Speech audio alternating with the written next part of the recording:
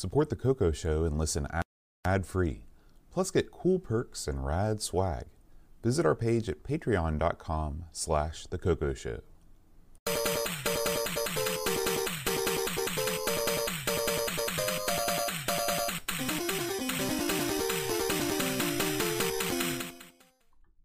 Hi, everybody. Welcome to The Coco Show. I'm John.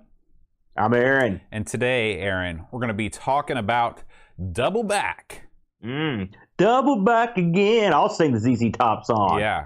But you don't know it. Now, can you explain, because there might be some people listening to this show that aren't aware of ZZ Top. Who are ZZ that's Top? Impossible. They were a big deal when I was in high school. You know, ZZ Top are three guys from Texas. Their heyday, I always thought it was funny, the two guys in the band that had these huge, long, like down to their knees beards that were playing guitar and bass, and the drummer who didn't have a beard, whose last name is Beard. I thought that was kind of funny. But they had, tons of great songs. Legs was a big hit, if you remember that one. They did a cover of Viva Las Vegas that was real popular. They did Rough Boy, that whole album. Sharp Dressed Man. Sharp Dressed Man. They had tons and tons of hits. Heads in Mississippi. They've been around forever, you know. Yeah. And so the boys from Texas, they also played themselves on King of the Hill, which I always liked. Now, the reason why I asked this is I've been pondering a theory. You know, all right. I've had a lot of time to ponder the really important things in life over the past couple weeks, and this is my newest theory on the Coco. Okay, so what do you think about this?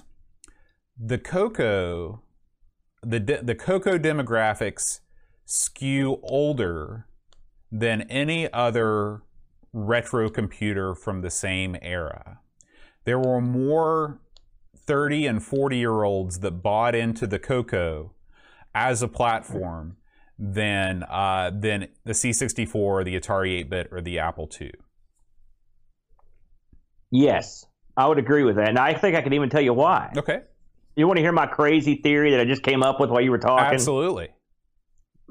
A lot of people that use the Coco today that are still enthusiasts are very intelligent, very electrocentric. They like to mod, upgrade, mess around with. They like that. They can program on it. These are very hands-on types. Okay, now why would the Coco, the enthusiast scene, be like that now? Okay, here's my theory. Here's the theory part. Where did you buy a Coco? Radio Shack. Exactly. Who goes to a Radio Shack in the 80s? Old dudes. No. Radio guys. Electronic circuit guys. Yeah. Tinkerers. Right. People that repair things. Yeah. People that upgrade things. Amateur radio enthusiasts. Exactly. And I think these are the people that embraced the TRS-80 color computer and kept its memory alive, and they're still around, you know, doing the same tinkery crap they did in the 80s. They outlived Radio Shack, and so did the computer. That's just the theory. It's probably crap, but that's my guess. I'm glad that you agree with my theory, because I just made it up. And me too. Yeah, and so, hey, we should do this more often. Everything off the cuff from now on. Theories to beat the band, Boat. All right, Aaron. Well, it's time to talk about a very special event in the world of the Coco Show. That's right, Boat. So, Aaron, why don't you tell our listeners what you've got in your hot little hands right now? What I've got in my hot little hands, a few weeks ago, maybe less than a month, and it happened at, of course, the worst time because this whole disease thing went down. A game was released for the color computer, and we talked this a while back, and the game I've got it here in my hot little hand, Boat, Gunstar, The Battle for Earth, by Nicholas Marentes. Nick. And this is a game that came out for the color computer. Now, this is a game that requires a Tandy Color Computer 3, 512K memory, and the 6309 CPU upgrade, all right, which is a pretty simple upgrade you can do for practically no money for your Coco. Now, what do you get for your money? You get one of the, I'd say I would go out on a limb here and say the top action shooter on the Coco, without doubt, without fail. This game is top shelf, and I was lucky enough to have gotten to play some of the pre-releases for it. And I knew right away, I was like, this thing's going to be awesome, and it is. It's great. And we are going to be giving away this particular copy right here on this show. And Boat's going to get into the details momentarily. You can also purchase this game at Nick's store. Boat, you want to shoot that up there? Yeah. So Nick's store is over at nickmarentes.com. You can go there, and if you just look at his project archive, you can see the page for Gunstar. It is right here. You can purchase this game for a $10 digital download, or you can get it for $20, the physical CD media. Now, I will say, if you buy the CD, and this, of course, will be on the disc we're giving away, you get not only do you get this game, but you get a bunch of other games that Nick did, including an updated version of Donut Dilemma. You also you get to have a look at Cosmic Ambush, Gatecrasher, a bunch of his other games. The game is it's a beautiful disc here, and this is a heck of a bargain, Boat. I bought this thing straight away. I wasn't screwing around because I knew our people would be interested in having it. Now, Boat, click on that bottom thing that says "Look Like a Hero." Okay. No, that. Click on that. Now, yeah, scrolling down. These are also available. The Gunstar shirts. Now, click back to me, Boat. Okay. You can see right here, bam, Gunstar shirt. You're wearing Great it. shirt. They're awesome looking. So I also recommend getting some shirt action, Boat. This won't be given away. That's for Daddy. But we will be giving this away. Yeah. And Boat, tell the people at home how any one of them could get this so easily. So any one of you are eligible for this prize. Doesn't matter where you live, anywhere around the world. Yes. We're going to run a little contest to give this bad boy away. All you have to do is leave us a review on iTunes. Find the Coco Show page on iTunes. Leave us a review on there, and we will select at random a review that is left. It doesn't have to be, of course, we'd prefer it to be a positive review, but we will select one at random, and you will win the prize. Make sure. That's right. And we will announce that. We'll announce the winner next month on the Coco Show. So we're going to have another episode between now and then. But all you have to do is leave us a review. iTunes reviews are very important because still the vast majority of people that listen to the Coco Show still listen through iTunes, and other podcast aggregators use the iTunes review engine for recommendations and other things like that. So even if you're not an Apple guy, even if you don't have an iPhone or whatever, it still remains the most important platform for us to get the word out about the Coco Show.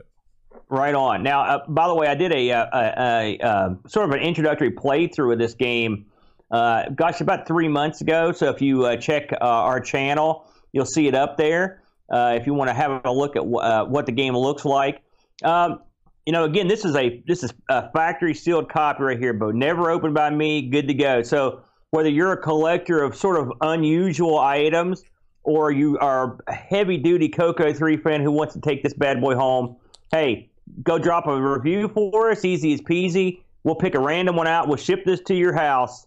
This could get you through the rest of this dark days. Get you a little Gunstar. Yeah. I highly recommend it. Great game.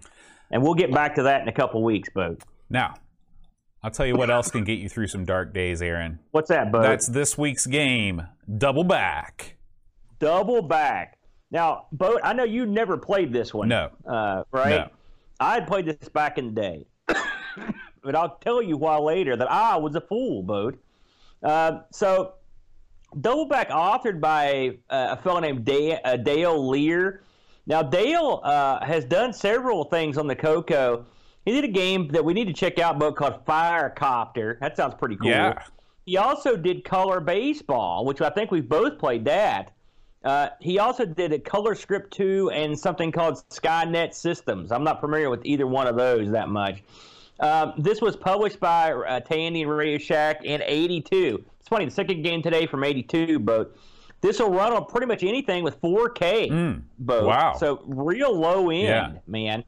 So what do you do in this simple game, Bo? It looks simple, doesn't it? You play a line, like a moving, almost like the head of a snake, all right? All you've got to do is when a shape pops on the screen, all you've got to do is circle it and touch another part of your tail, and you get points. Right. Simple. The one thing you can't do, touch the item with the head of the snake. Yes. If you touch the item, you lose a life. You get 3 lives. That's the game. Now, you're probably thinking to yourself, well, this doesn't sound like much of a game, just circle these items. Well, this is one of those games, and this is a game people like me and Bo love so much, that it wants your greed. It's a greed game. And so what is the greed aspect of this, Bo? Tell them what makes this game different. Well, when you first start out, you get single objects on the screen in sort of the earlier stages of the game. This isn't a game that's separated into waves or rounds or anything. It is an endless play from beginning to end. But as you move through the game, stationary objects become moving objects, and also more than one object is introduced to the screen at a time.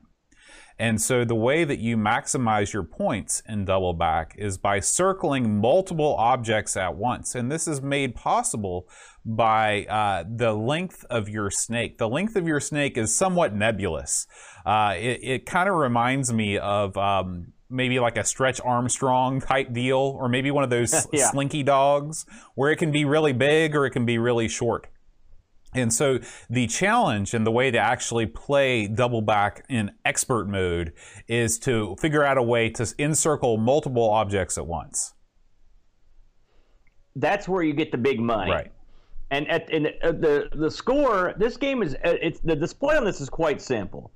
It's a bordered screen. It has the screen you play on. It has at the top there are 3 little dashes telling you how many lives you've got left, and then in big numbers, it has your score underneath it, right? And I think that's purposely put there to taunt you, because it's funny when you play this game over and over that you know how big a score you can get, and it's tantalizing to have that right there. Maybe it's a mental thing, but I mean, it's like, man, I know I can get a ton of stuff. I mean, you can circle a ton of stuff. Now, I downloaded the official documentation for this game, Bo, because I wanted to see what they had to say in here.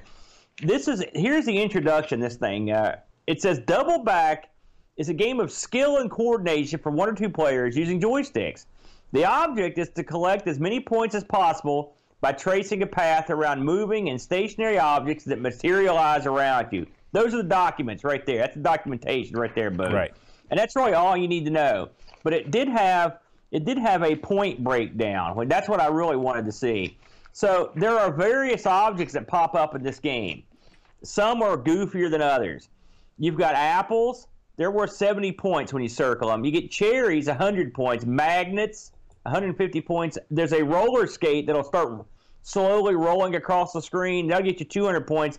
There's a yo-yo that scrolls down and up in the screen, 250 points. And you've also got pears that are 300 points. Then you get spiders that are 500 points, and skulls. Skulls will give you no points. Now, here's the key to this game. When you circle more than one object, the score equals the sum of the points for the objects times the number of objects circled. Okay, so if you circle 2 apples, apples are 70 points each. You're going to get the 140 points times 2. Right. Effectively. That's the rub. So you can get massive, massive points on this game. I think of this in the same vein I do as Jumps and Zookeeper. The challenge is always hanging out there. It's just how often you want to challenge yourself to try to get the big points, and that's what makes it fun. I mean, that's the long and short of it. Do you remember on your best go how many points or how many objects you were able to circle at once? I do, because we're watching my best attempt right now on the screen. So this is it right now. Yeah. We're looking at your best attempt. Yeah, so there. This is going to have your high score and whatnot. Right. And so this is. Sorry, we're having some issues with the camera here. I think somebody resized a window on their end. Nope. We have. What we have here is my failure to understand exactly how you get long enough to encircle multiple objects. Yeah. Because this is looking at Curtis's comment in the chat. It says the length is based on time and speed. If you're moving as fast as you can, there's a specific maximum length. What I don't understand is how you control your speed, because it's not like, for example, I was playing kicks on the Coco last night, and you can adjust your speed by holding down the fire button. Can you do that in this game? I never thought to try. No, the fire button, as far as I can tell, didn't do anything. Okay, so I don't know what is going on, how you actually make yourself long enough to encircle two objects. Well, I played this with the analog and the digital stick. I tried them both, right? And what you can do is that you can literally slow to a crawl or even stop effectively with this. And so by doing that, you can sort of make yourself, what you have to do is sort of make your tail efficient. Does that make any sense? You have to be very efficient in your loops. And that's how you can get more action on how much stuff you get caught in the loops. You have to. There's not really a way. This isn't a game where the more you eat, the longer your tail grows. Like it isn't like that. This is all about having everything line up in the spots you need, and then efficiently circling them with and leaving as little room around the stuff as you can to get that extra length on your tail. Yeah, I guess I was playing this with an analog stick. I just didn't make the connection that the harder I pushed the stick in any one direction dictated my speed. I didn't even think about going slower. I was full bore all the time on this thing. So yeah, that's the funny thing about this game is there's no time limit or anything, and so you can actually you don't have to rush. You can really take your time on stuff. As long as you don't touch that stuff with the front of your snake, you've got all the time you need, it's funny, I'm watching your game here, and despite the fact that you didn't know about or you weren't really circling multiple things, you're having a pretty good game. I had a pretty good run, and I was happy with my score. And this is the same thing that happens anytime you go on the old Coco Doc Discord, where you say, "Hey, I did pretty well on this," and then people are like, "Yeah, I do that. That's like the worst game I've ever had was your best game," and then you feel really horrible about yourself. Yeah.